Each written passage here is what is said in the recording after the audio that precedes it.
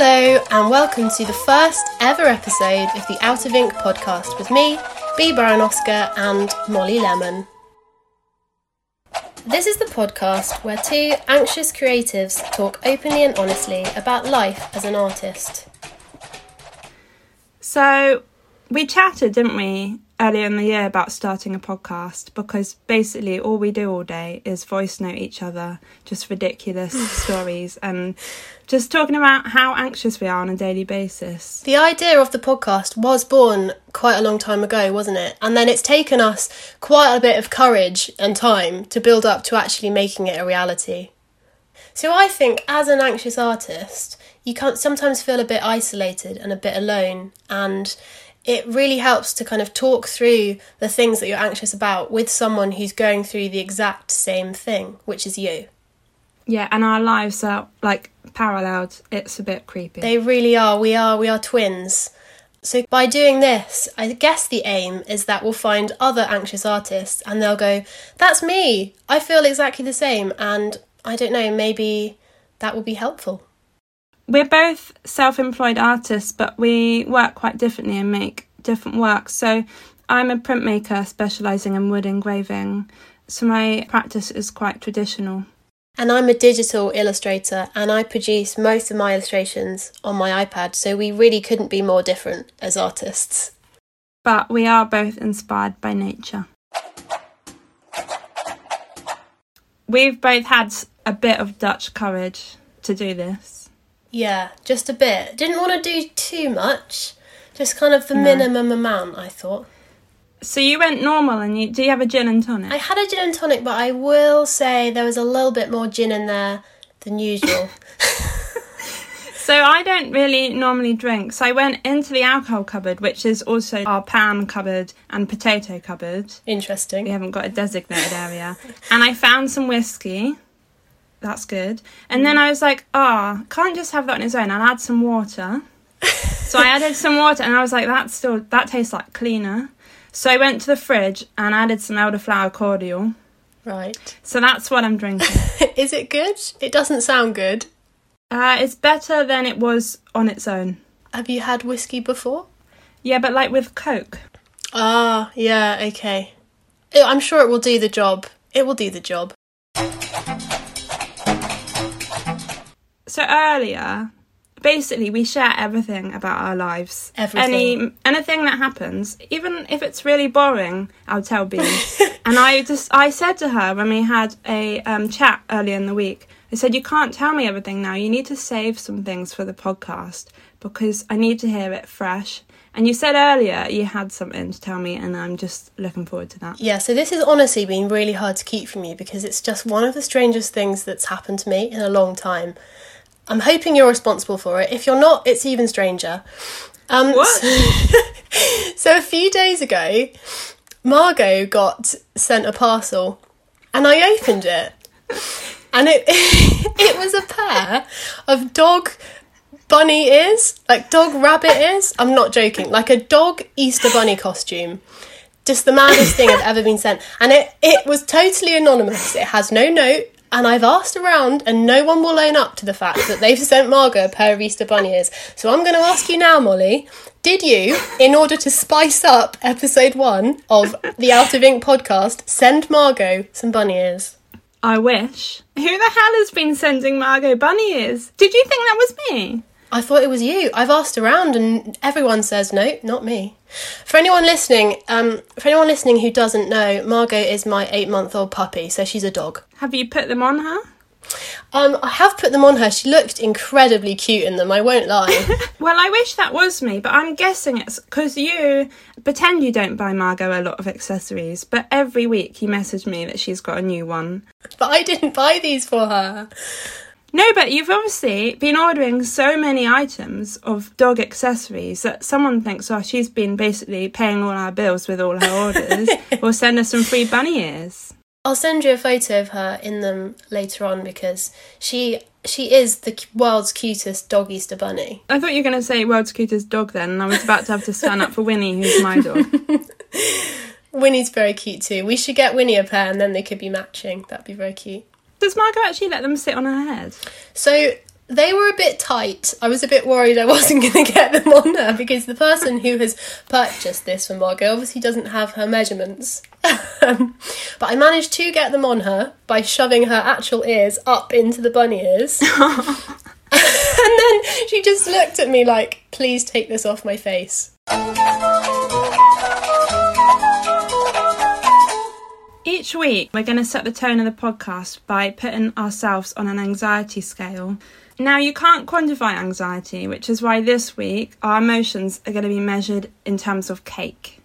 So I was having a think about my best cake and my least favourite cake. So I think, for me, the top is Battenberg, because it's just delightful and it's my granddad's favourite cake, so it's sentimental as well. And I can easily eat a whole Battenberg in about 5 minutes. Battenberg is delightful, I have to agree with you there. Have you ever made your own Battenberg? No, I haven't. You've seen my baking skills.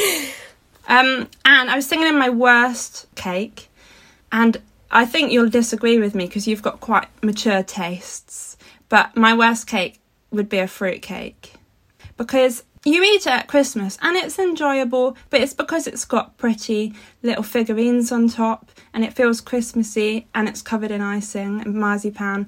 But I feel like fruit cake any other time is unacceptable and would just be a bad day for me. Yeah, I don't think you're alone. I think a lot of people dislike fruitcake, but I think that it's a bit of an underdog of the cake world. It's, you know, you'd feel that way. Yeah, it's moist and it's rich, and you only have to have a tiny bit, and it's good, I think. Yeah, okay. Well, we're going to disagree there. It's not on my scale though. So a 10, the cake of all cakes for me. It's quite controversial. You might think it's boring, but it's my mum's Victoria sponge. And let me tell you why. Because it's not just any sponge. It's not any Victoria sponge. It's velvety and light and soft. And it's delicious. And it brings back memories of my childhood. And it can't be beaten, in my opinion. That's 10. I feel like you stole that kind of sales tactic from a certain supermarket. Did I? Possibly. Yeah, it's not just cake. It's Bee's mum's cake. Well, it's true. Because if I went to a supermarket and bought a Victoria sponge, that for me is going to be very low on the scale. It's just not going to make it up to my mum's Victoria sponge. And right on the bottom of the scale, this is very controversial. You will definitely disagree with this. We have got very old and dry chocolate cake. Now, it doesn't really matter if it's old and it doesn't really matter if it's dry. To be honest, I don't really like chocolate cake. Most types of chocolate cake are going to end up at the bottom of my scale. Really? Yeah. That shocks me. I love chocolate cake. I'm sorry, I think you can probably get some chocolate cake that is delicious. But in general, in my experience of particularly shop-bought chocolate cake, it is usually dry. Okay, I'll let you have that, because I have had dry chocolate cake, but you're wrong about chocolate cake in general. We'll agree to disagree. So that's my top of the scale and the bottom of the scale. I'm not at either of those today, I would say. I'm sitting solidly at banana bread. Do you know why? Wait, let me guess what number banana bread would be out of 10. Okay. I'd say banana bread what's best? Not 1 or 10? I've put 10 as best. Okay, if 10's best, banana bread is a 2, because you've only really made it because you've got mouldy bananas, and the only good thing about it is sometimes there's chocolate chips in it. Oh, that's kind of almost bang on. I would say that I'm probably not quite as anxious as a 2. I'm probably at a 3. But I put the banana bread there because, as you say, it's nothing special. It tastes good. I'll eat it, but you've only made it because it's all you've got the ingredients for. I totally agree, and I just think people have made this pandemic even harder by just constantly baking it. They could have been baking something a lot better. I baked so many banana breads in lockdown 1 and 2. I've given up on it now because I'm bored of the banana bread. I can do better. I don't need anxious banana bread. I'm aiming for good sponges now. Yeah, you're going to have to match up to your mum's sponge. So where are you on your scale? I don't think you gave a mid-range. I haven't given a mid-range. I'm just going to say what I'm feeling today. Oh, sorry, yeah. We're new to this. This anxiety scale is brand new. I don't think we mentioned, but each week we're going to change the theme of the scale. So this week we're on cakes, but stick with us because each time we're going to come up with a new theme to keep things... And if that's not worth coming back for, I don't know what is. Well, exactly. Who knows what next week could be. So my cake that I have chosen is a Jaffa cake. Okay, so I really don't like Jaffa cakes, so I'm going to say that you're also a 2 or a 3. You would be correct. And I love a Jaffa cake. I love them. I'd eat a whole packet and more. But if someone said, come round for tea and cake, and the cake was a Jaffa cake, I would be so disappointed. Yeah, I also would be so disappointed by a Jaffa cake. I would feel like they tricked me. So that's why I chose it. I mean, today I got up at 5:30, so it is now 7 in the evening. I got up at 5:30 and I all day did my accounts, and it drained me of all my energy. So that's why I'm at Jaffa cake. That justifies you being at Jaffa cake, I think.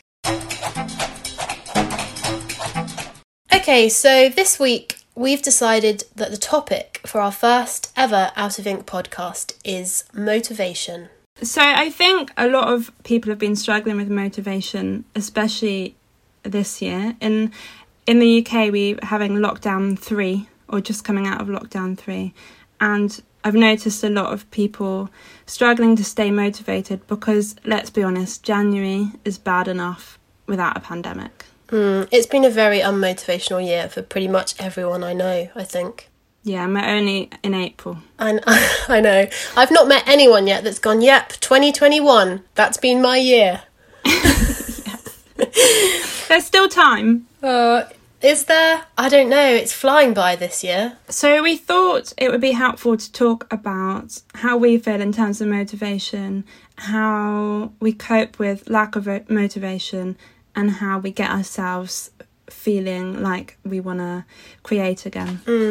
As freelance artists, you can't really afford that many unmotivational days / weeks / months because you feel like there's a pressure to just be at your best and, you know, performing and creating all the time, and that's just not feasible, really. So I think that motivation is a very personal thing, and it varies from person to person. I think if there was one formula for being able to be motivated and you could put it in a bottle and sell it, it would make you very, very rich. Yeah, and I know what you mean because it doesn't even depend just person to person. It's what job you have, how you wake up in the morning. So I think we've both had jobs where we've been employees and now we're our own bosses, and they're really different. I felt differently in both roles about motivation. Yeah, definitely. I was so unmotivated as an employee, especially as you know that you're giving up all that time and it's for someone else. It's making someone else money and it's not really benefiting you that much. Not to say that being employed is a bad thing, because there's lots of good things about it and stability that comes from it. But for me, I became much more motivated when I knew that I had to do things for myself and make money for myself. Yeah, I think I'm a bit different in terms of I'm such a people pleaser and I just want people to be happy with me. So I was always wanting to really please my boss, and like even when he wasn't there, I'd just work as fast as I could and I'd stay an hour late just to do extra. So I think I was quite a motivated employee, but I'm a worse boss to myself than any other boss I've ever had. So I'm even worse. I remember the first day of my graphic design job, and Adam, who's my partner, he'd said to me, you've got to make a really good first impression, so stay late. Stay as late as you possibly can and look really keen. So my hours were 9 to 5:30, and it hit 5:30, and I was like, okay, I'm gonna stay until 6. That will look really keen. And then it got to 6, and I got downstairs to the reception area, and it was locked, and all the lights were turned off, and I was the only person in the building. And that's when I realised this is not a company where people work overtime. So I never stayed late again. Did you get out? Yes, but I had to text my new boss that I'd had for a day and say, I'm locked in the building. That's like the worst impression you could have given. Yeah, it was really embarrassing. I know. It backfired massively. That's it then. I never worked a day over what I was paid again. I think the opposite advice is probably more helpful, because if you stay till 6 on your first day, they'll always expect you to stay till 6. So that's just true. do as You'd much set a as you're willing benchmark, to wouldn't do. you? Yeah. Yeah. Do as much as you're willing to do and not a second more. So what do you reckon? This is going to be hard to answer, but give it a go. What do you reckon motivates you the most? That's actually quite a deep question, I think. I feel like sorry. I could go quite deep. No, it's okay. It's just, I think it's a whole host of things, which might be why I am so motivated. And I'm not motivated every day. I'm not, but most of the time no one is motivated every day. I don't think especially this year. It's been a bad year. But normally, I think the main things that motivate me are like proving people wrong. The people that say you can't make a living as an artist, the people who I felt put me down in the past, just kind of proving them wrong. And the other thing that's kind of been just always there for me is leaving some kind of legacy, which it sounds like completely ridiculous. That's so nice. No, that's really nice. Oh, see, I'm not sure it is that nice, because I feel like it's a bit selfish. Not everyone can leave a notable legacy. I just felt, because I don't want children, so I'm not going to leave behind humans. Most people leave behind humans. So I'd like to leave behind some nice artwork and for people to remember me. And that has always been there as my motivation. And it is probably completely ridiculous, but that is probably what drives me. No, that's really touching. What about you? What drives you? Or is that a different question? Should it be what motivates you rather than what drives you? Are they different things? I'm not sure. I suppose I've written down some things that motivate me, but now I'm thinking it's less about that they're less deep than yours. So I was thinking about how I get motivated if I'm in a slump. So for me, if I'm feeling really unmotivated and I just don't really know what to do today, I have a little note on my phone, and in that note, every time I have an idea that I think that would make a really nice illustration or a really nice project, I write that down in my note. Quite often it will be that I've been on a really nice walk and I've seen something and I've thought that would make a really good topic for a new poster. Or I've had a conversation with someone and it's sparked like an idea. So I write it all down. If I'm feeling really unmotivated and just not sure what to do or where to begin, I open up the note on my phone and I just read through the list, and I hope that one of them just ignites some excitement in me and I go, yes, I really want to draw that. And as soon as I'm excited about an idea, that's it, I'm off. I won't stop until I've finished it. And you can vouch for that, because it's like when I had that idea that I was going to do that animal world map, and you were like, oh, do it as a slow project. Make it take 5 or 6 months. It'd be really nice. Because I'm really stubborn. The second I had that idea and I knew I wanted to do it, I had to finish it as soon as I possibly could. And so that really is what motivates me. Having an idea, seeing it in my head, and physically having to reach the end goal, because I just won't be beaten by the idea. So I think why motivation is such a big topic for artists and self-employed people is just the guilt that comes with feeling unmotivated, because you tend to work slower and sometimes you can't be bothered to work at all. And then taking time off is just guilt-ridden. The guilt is so real, isn't it, as a self-employed person? You can spend an hour in a day where, I'm just talking about me personally now, so if I have an hour where I haven't done anything that I class as productive or to do with work, I just feel so bad about myself. And then it affects the rest of the day then, because I spend the rest of the day thinking I've wasted all that time. And in reality, an hour is not really that long. But I punish myself because I think every single hour of every single day has to be productive. You know, I have to be making my best work, or I just won't ever be successful. And it's really scary, because that's just not true, because you have to be in the right mood to draw. Or for me anyway, if I tried to sit down when I'm feeling really grumpy or unmotivated and I try and pick up my pencil and do a drawing, that drawing is going to be awful. If I've been working on a block for a few weeks and then I'm in a mood and I pick up my tools, I can ruin all my hard work. That's it. You can't possibly be motivated all of the time. You have to give yourself time off from it, but it's allowing yourself to do so that's the hard bit, I think. Yeah, I don't think we've properly managed it because, okay, probably once a week, one of us messages the other and says, I don't think I can do anything this afternoon or can't do anything today. I'm so unmotivated. I'm so, whatever, tired. And then the other person says, just take the afternoon off. You deserve it. But we won't give that advice to ourselves, but we'll give it to the other person. That's so true. We've started doing this thing, me and Molly, where we write each other a sick note. We say, no, you're signed off for the day. Because if you're employed, you have a certain amount of sick days. And so we should have that too. So we've made ourselves have that, haven't we? We've been giving ourselves sick days when we feel it's appropriate. But not even just sick days, like holiday days. People get 20-something or 30-something days off a year. I mean, the only time I take time off is if my partner's got time off and I'm like, oh, I should take the day off with him. But I'd never think to book a day off for myself. Yeah, exactly. It's really hard at the moment as well because obviously we haven't been able to go anywhere.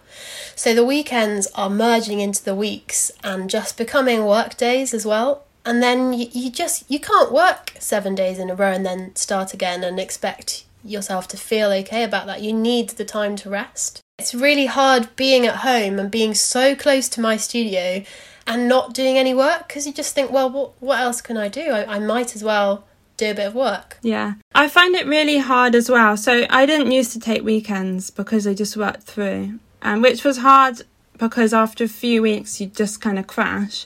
But now I do take weekends, I find it really hard to get going on a Monday and a Tuesday. As soon as I stop, it's a bit like a car. You're driving along and you put the brakes on and it takes a while to accelerate off again.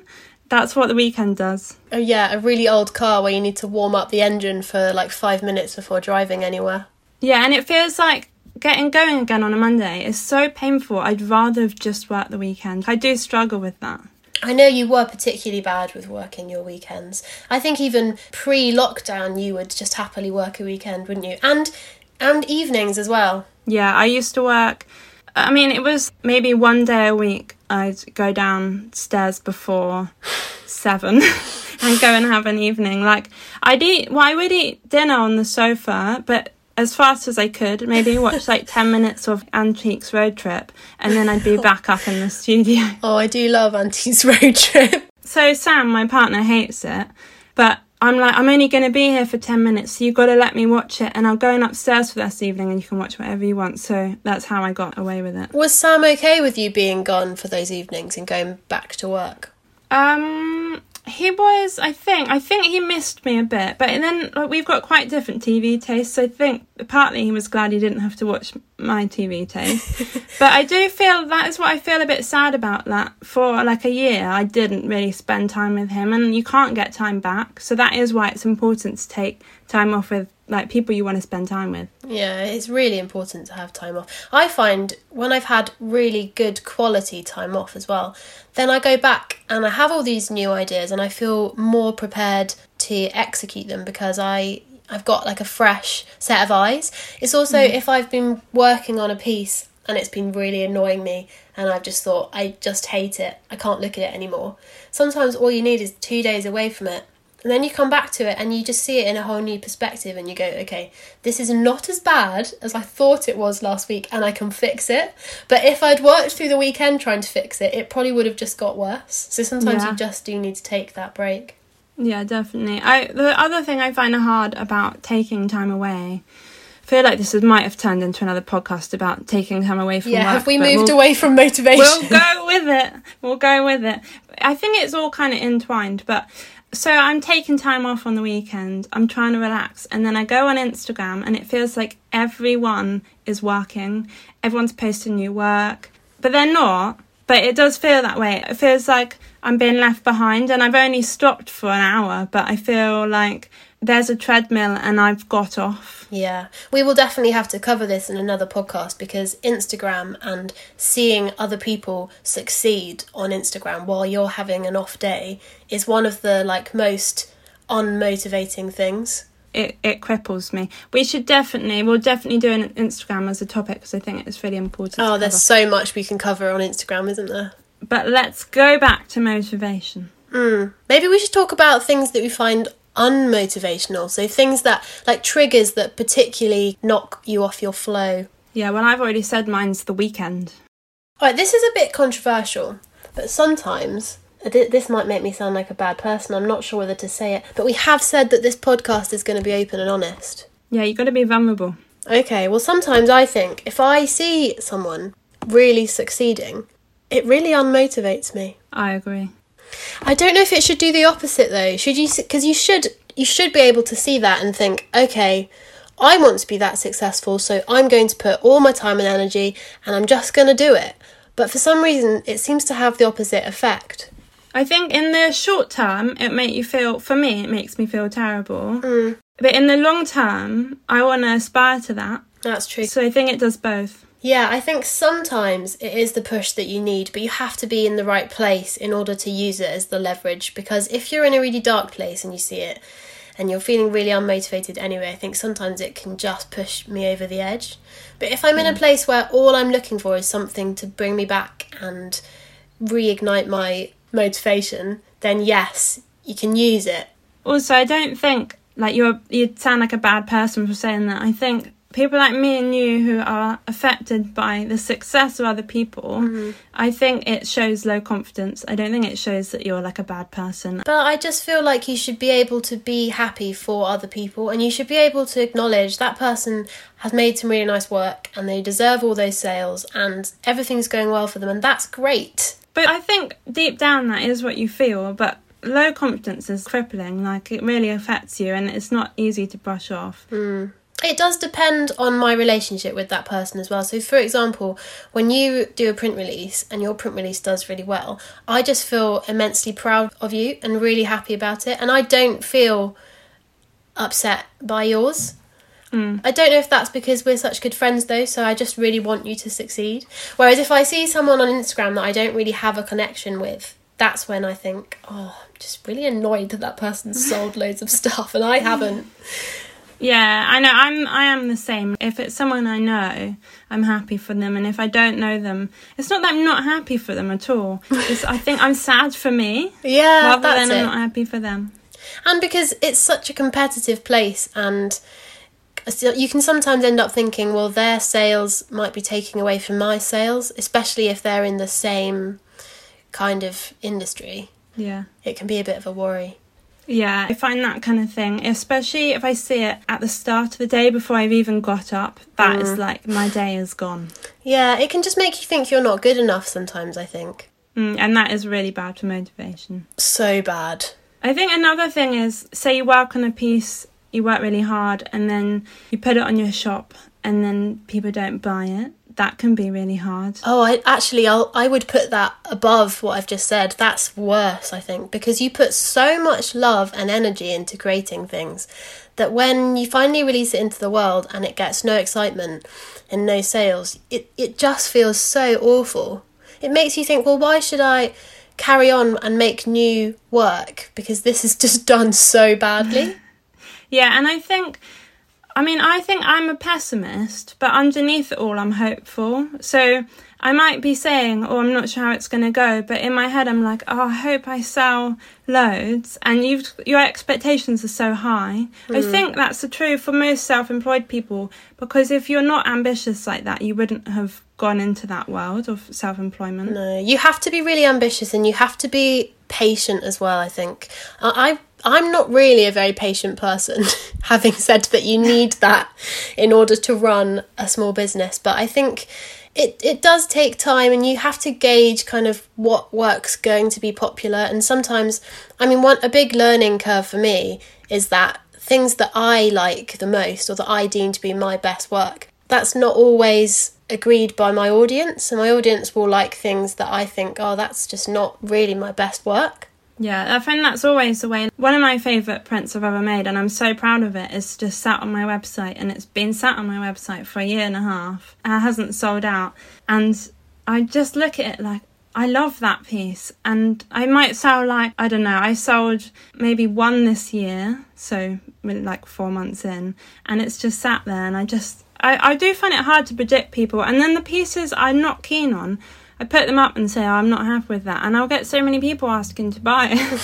And it's like, I don't understand, but I think it's important to stick with what you like, but also accept that not everything you make you're going to love, but other people will. Yeah, definitely. Out of interest, what is your favourite piece that you were talking about there? The Malvern Hills piece is her big landscape piece. I think it was my first... was it my first reduction print? It was my first big reduction print. I really love your landscapes. I reckon as well, one of the reasons that that's your favourite piece is because you have such an attachment to that area. So it's like an emotional piece for you. Yeah, you're going to make me tell the engagement story. I haven't told anyone on Instagram. Oh dear, well, would you like to tell them on the Out of Ink podcast, episode 1? I could give an exclusive, couldn't I? But I do worry about what people think of me by telling this story. Well, no pressure, you don't have to tell the story. I'll give the people what they want. So basically, I do the RHS spring and autumn shows at Malvern. So I was there, it was 2019, and I was there the weekend of mine and my partner's 10-year anniversary. So, I mean, I wasn't being the best girlfriend going to that show, but it's a great show.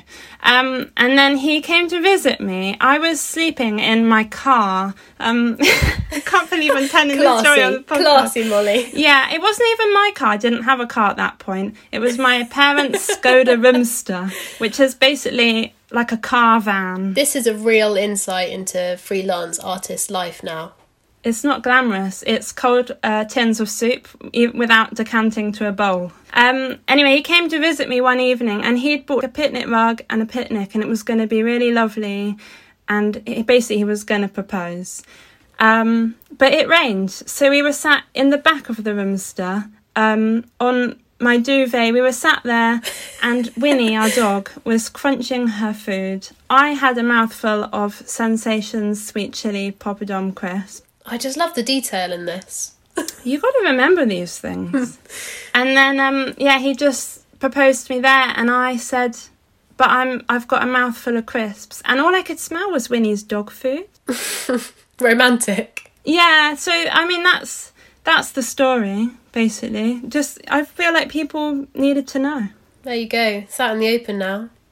That was quite a interlude. Yeah, let's loop back. I find motivation happens in cycles for me. So without fail, every year January is terrible. I have such low confidence and low motivation. And then by mid-February, I'm feeling better. And then I dip in June. I'm always a mess in June. I think that's so random. Why June? Well, I guess it's halfway through the year. So maybe every 6 months I dip. I don't really know why June. But I've booked June off this year in preparation for lack of motivation. But I'm guessing my body will just delay it till July, and then I'll have a bad July. Well, you are getting married in June, so it would probably be better to not be worrying about work and to focus on that. I find, obviously, October, November, December, because of the Christmas rush, those are always very motivational times. In fact, it's really frustrating because you're feeling so motivated by those sales, because I'm so busy packaging up orders, which is obviously the best feeling in the world. As a small business owner, there's nothing better than selling your work. And so you're feeling so motivated because you've got this sense that finally, like, people like what you're doing, they're buying what you're doing. It's amazing seeing people giving things as Christmas gifts and, spending their hard-earned money on your work. And you're feeling so motivated, but there's no time left to do any new work in those times of year. Yeah, I think, and then I can't wait till Christmas because then I can make, but then there's no time at Christmas, and then January comes, and January you just feel so unmotivated, and then it just feels like all the creativity kind of just disperses. January's a really dark month, isn't it? Do you think that the weather affects your motivation? Yeah, but so you would think the cold weather would make me unmotivated, but I guess it was nice to huddle inside and work on your designs. And I find when it's sunny, I might feel happier, but I want to be outside. Yeah, you want to be gardening, don't you? And out with the dog and things. Yeah. What about you? Yeah, I probably prefer creating things in the winter because, as you say, when you're sat in your studio and you look outside and it's chucking it down with rain, you don't feel like, oh, I really want to be out there. You think, well, I'm using this time positively to do my drawing. And in the summer, on like the hottest day of the year where everyone else has taken one of their allocated holiday days and they're still getting paid for it, and you're sat in your studio thinking, well, it's really nice out there, but I've got to be in here designing my Christmas range. I think that's when it hits.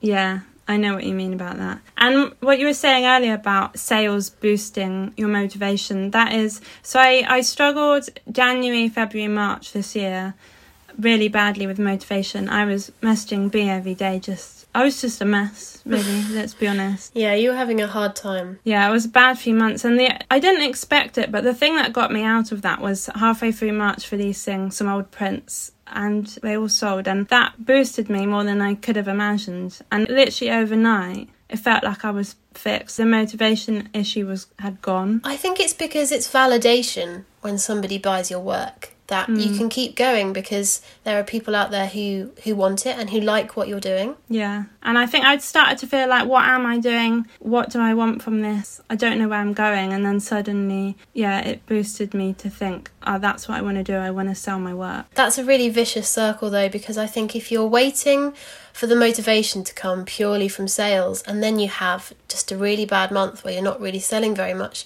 then you end up just not having the motivation to do any new work, and that might be just what you need in order to drum up some more interest. So it's really hard. So one of the things that I find really helps my motivation is going outside and going for a walk and just kind of clearing my mind and like collecting new inspiration, I guess, from the walk. Yeah. That's really motivational.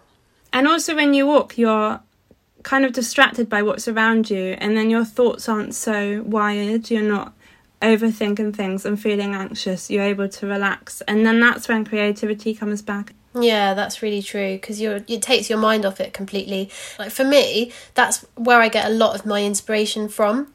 So if I'm feeling in a bit of a rut with things and then I go for a walk and I see a particularly like beautiful, I don't know, dandelion, then I'll be like... particularly beautiful dandelion. Then I'll be like, well, that's all I needed. I'm going to take this dandelion home and I'm going to use it. Nice. You know, if we were naming the podcast something other than motivation this week, I'd call it the particularly beautiful dandelion. Yeah, it was very poetic, wasn't it? It was nice. I find another thing that helps with motivation is looking back at old work and seeing how far you've come. And for me, it's about seeing how my style has changed and how appallingly bad it used to be, and how I've really, as I've grown as an artist, I've seen myself improve, and that practice makes perfect. That really is true. And I'm sure you as a wood engraver can look back at your very first engravings and go, I could do that so much better now. I don't know if I'm a good example for this, because I look back and I think I wish I could do that. Is that weird? Yes, that's very weird. I love my first wood engraving, and which is why I haven't sold them all, because I love them. And I look back and I'm like, how did I do that? But I think that, again, that's low confidence. And really, I am better now. But you must be, because you must have developed lots of techniques as you've gone along. And when you started, you can't have had all the best tools and equipment either. You were probably doing a bit of a makeshift. Maybe, but I'm just an exception to the rule, possibly. I think you're right. Most people look back and they see a real progression there, and that, you just want to keep going and practicing. If I look back at some of my uni work, I'm so ashamed. I would never show it to anyone now. I would never post it on my Instagram, because I would get serious imposter syndrome and people would go, there's no way that's the same artist that's making the work she's making now. I think the thing that, when I look back at my uni work, it was very conceptual, and I just don't recognise that person that made it. I think that's what's changed the most is me, like me as an artist. I think I was just trying to chase what people wanted me to make. So then the things that I was making just weren't me. It's like kind of alien to me now looking back. Yeah, because you're making work that you feel like is going to get the best grades rather than work that you feel like is what you want to do or is really pushing you as an artist. Yeah, and I think that's something else like that changes. So if you study art, I felt I was motivated by if my tutor was happy, if my grade was good, and if it wasn't, I'd be like, I'm failing, this is the worst thing ever, and my motivation would dip. Whereas when you leave education, you've got to find something else to motivate you, which, I don't know, it's different for everyone. It might be sales. I was about to say, I think it's probably sales, especially if you're freelance with it, because obviously you need to make a living, and that there's no bigger motivation than physically needing money to pay your mortgage. Yeah, I mean, it is scary when you first go self-employed because so much is resting on you. And I find that also, when I first went self-employed and I was earning, I wouldn't say I was earning nothing. I'd say I was losing money. I was literally in the red. And it was really part of it. I was like, I will get out of this. I will do better. And then partly I was thinking, what's the point? I'm not good enough. So I think it was a real mix of emotions, and a lot of it did unmotivate me. So I think we've covered quite a lot about motivation there. If you could give one piece of advice from what we've talked about, what would it be? Okay, my top tip would be that if you're having a really hard time and you're feeling unmotivated and you're sat trying to force yourself to work, to just step away from your desk, get outside, take some deep breaths of fresh air, have a nice walk, and hope that it revitalises you and you come back feeling refreshed. I think it's totally fine to feel unmotivated. We all feel unmotivated a lot of the time. But if it's happening a lot, maybe look at what you're doing and see if you can switch things up. It might be that you're stuck in a rut with your work and you need to try a new style, try a new subject matter, and see if that motivates you. So I think after chatting today that we've kind of gone into the realm of Instagram, talking around anxieties around that, and I think that should be next week's topic. What do you think? Yeah, I think Instagram is a big one. So one of the things that we have planned is to ask people to send in their questions for the next episodes. Obviously, we have no questions for episode 1 because we are a brand new podcast. So for next week, if you want us to cover any topics about Instagram, please email them to outofinkpodcast@gmail.com. Thanks so much for listening. I know we were both nervous about this. We hope that it's been helpful. And that you might go away feeling slightly more motivated, and that you'll come back and listen to us again for episode 2. This is our first ever podcast, so you have to be nice to us. Yeah, be gentle, no hate mail. Just because we've given you the Gmail doesn't mean you can use and abuse. I don't think we can end episode 1 without discussing how utterly perfect our new jingle is. I know, I couldn't believe how perfect it was when you sent it over. So we've been really, really lucky because your brother is an amazing composer. Yeah, and we just wanted to say a huge thank you, Mr. Alex Baranowski, for giving us your jingle skills, and quite frankly, we love it.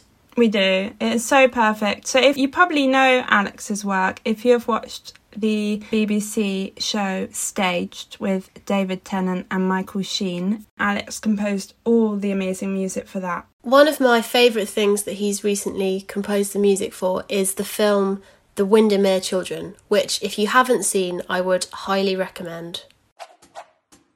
If you've enjoyed listening to episode 1 of the Out of Ink podcast, don't forget to subscribe on your podcast app. And if you have a moment, we'd really appreciate it if you'd rate and review our podcast.